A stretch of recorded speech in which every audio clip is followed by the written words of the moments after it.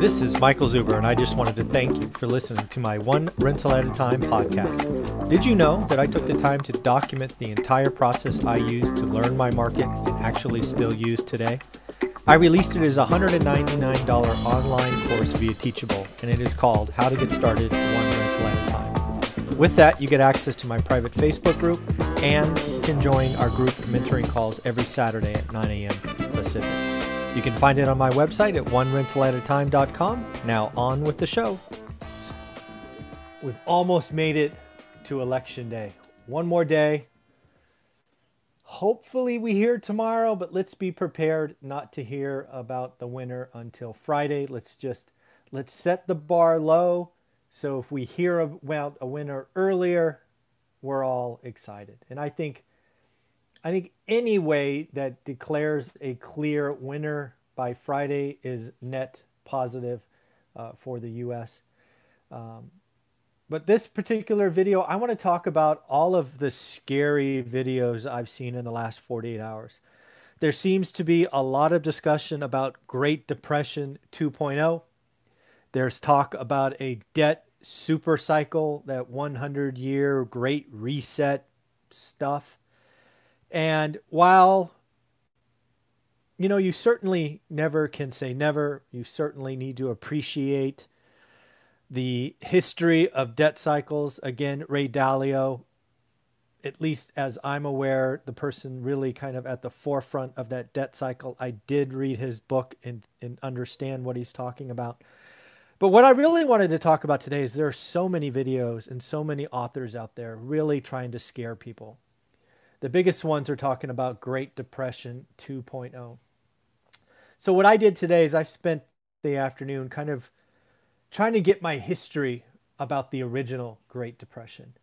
And I'm trying to break it down, something that is very complex, lasted roughly a decade, had many ups and downs. I tried to put it together in a way that summarizes it, and then we could sort of break down each step and talk about, are we set up in 2020 to repeat the mistakes, the errors, and the pain that came from Great Depression 1.0?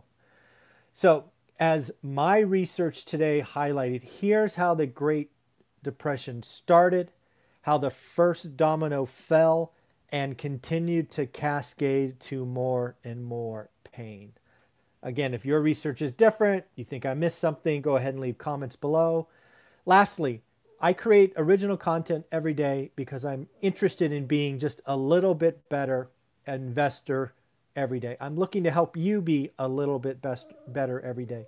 I am not trying to get clickbait. I am not trying to fool some YouTube algorithm. I am here to help, and I create everyday content just for you. So if you like that, you want to see these things, give me a thumbs up and also subscribe. But realize if you do subscribe, don't be mad at me because I have been known to create 3 to 6 videos a day. So just realize that those are coming. All 6 original, about a question likely from the audience. So again, back to the Great Depression. How did it happen? How did it start? And what were the dominoes? 1, there's a general understanding, every article I read, that the initial shock, the pin that popped the bubble from the roaring 20s was an initial stock market crash. The stock market at that time, there's lots of jokes in history about shoeshine boys buying stocks. It was very margin oriented. And when the selling started, it couldn't stop. So the initial stock market crash was the pin. And then given the debt structure, the asset cycle in the 20s or in the 30s, what happened next is in order to raise cash to pay off margin calls and clear cascading debt, assets were sold.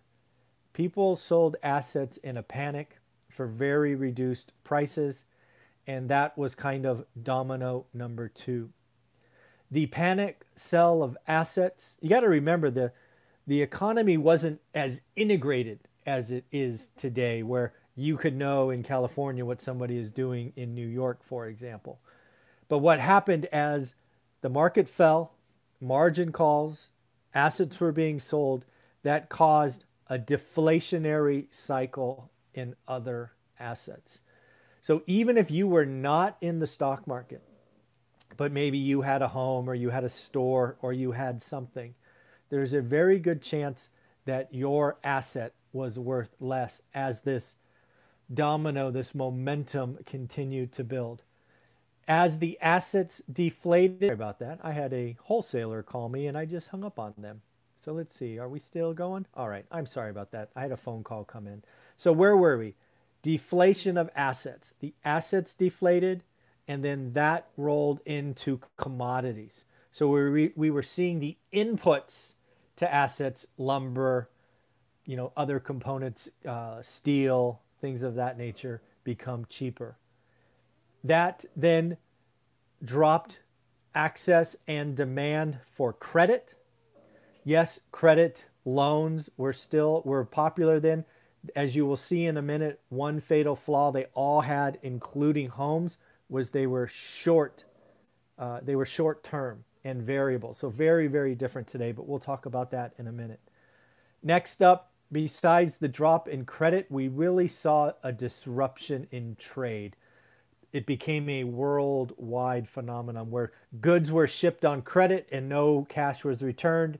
Very disruptive to the trade. And then finally, as in the cherry on top, where all of this ended, was super, super high unemployment, record high, topping out at roughly 25%, 1 in 4.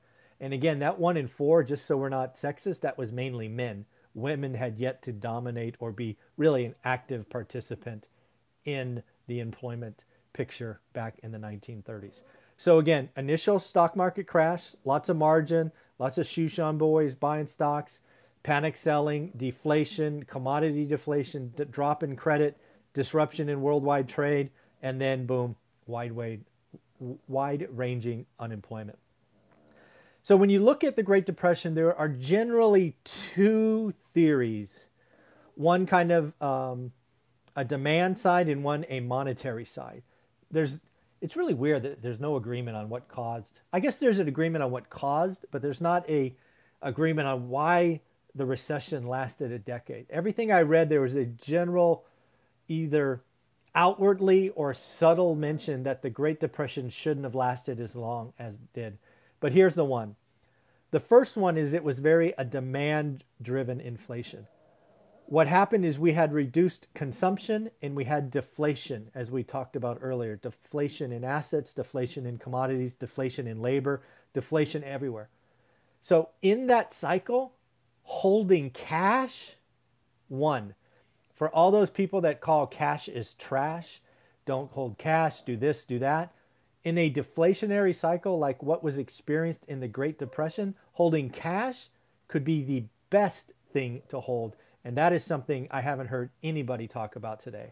So holding cash in a cycle that could be deflationary, don't just hold out because cash hasn't been a great return the last couple of decades. It could be interesting in a deflationary environment. And next up was the monetary side. There was a general feeling when people look back that the Fed tightened when they shouldn't have. They lowered access to credit. They didn't pump the economy full of liquidity. Very, very different than what we see today. I would argue the Fed is doing things, and it's not even an argument. They're doing things that I never thought possible, buying junk bonds, ETFs, all kinds of things. It's pretty amazing. Another thing that you need to appreciate about the 1930s and real estate, the loans that went on homes were very much like what caused the 2008 crash. They were short term. They had periods like 3 and 5 years, and the rates were variable. So as stuff fell down and you would normally refi, the asset was worth less. Now you're upside down and pain ensued. That was something I didn't appreciate until doing my research today, how the mortgage market wasn't what we know it today. The mortgage market was very different. It was private. There was no government involved. The terms were variable and short, no 30-year fixed. So when you look at the Great Depression, what caused it, what's a part of it, I don't think we're really set up the same way. Could we have a stock market crash? Absolutely. We've had stock market crashes before. We'll have them again. Could that cause panic selling? Well, if you look what's been adopted in the stock market, margin calls, ratios, it certainly could cause stocks to collapse, but I do not believe it will cause the cascading of assets like houses and stores and other assets to be sold to pay off those debts. The market is a lot different. The regulation is a lot different. Could we have deflation in assets? We could. I don't see how that's possible today. I do not see how assets could deflate, at least in the near term. If interest rates, and that's the only caveat to this, is if interest rates double, yes, that will absolutely cause housing and other things to slow down, if not crash. But let's be clear, interest rates aren't going anywhere for at least the next couple of years. So it is interesting to look at that. I don't see deflation in assets. Now, commodities. Do we see deflation in commodities? Hell no, right? We see supply disruption. We actually see inflation in commodities. I would argue that one of the things we get out of this election is finally an infrastructure bill. And what is in infrastructure except a lot of commodities? So again, not looking likely. Access to credit. We're using credit less. We're actually paying off debt in this cycle, go figure. But I don't feel that access to credit has dropped. It may have gotten harder. You may have to have a higher credit score. You may have to have more down. But I don't think that's a bad thing. Credit is certainly not turned off. And if you're a business or an entity, probably never been easier to get credit. So I don't see that following. Disruption in trade. We've had tariffs. It'll be interesting to see where that goes in the next several months based on who wins. I don't imagine trade getting any more disruptive, but it is possible. And then finally, widespread unemployment. I don't know. I think we have not yet seen Q4 pain with unemployment. I'm very nervous about what we've seen in Europe as far as really restrictive lockdowns. I don't see any of that coming to the US, knock on wood. But could it be local? Could we ask restaurants and bars to shut down again? Could we ask fitness studios to shut down again? Yeah, probably. Could there be some retailers that just give up? Yeah, probably. So I think unemployment goes up, but I do not see unemployment getting back to what it was in March. I think March will prove to be the peak, and I do not see Great Depression 2.0. I see maximum pain in Q4. And then best of all, folks, I think 2021 is where the American capitalist system gets going. We see record number of grand openings, record number of small businesses. We start to heal ourselves. We start moving forward. We start proving why this system is the best system. But we still have some pain. Q4 is going to be painful. I've said that for quite a while. But I do not see Great Depression 2.0. I do not see some kind of evil cabal out there kind of playing with all of these strings like we're all puppets. I don't see it. Doesn't mean it's not there, but I certainly don't see it. So that's what I have. I did some research, Great Depression 2.0. I really wish all of these big YouTube channels that are creating this content to scare people would stop. Let's be positive. Let's talk about opportunities. Let's talk about how we can position ourselves now for the future. We have tremendous opportunities. The biggest lessons learned I had over my 20 years of building a real estate portfolio is to be greedy when others are fearful. And there was no better year than 2010.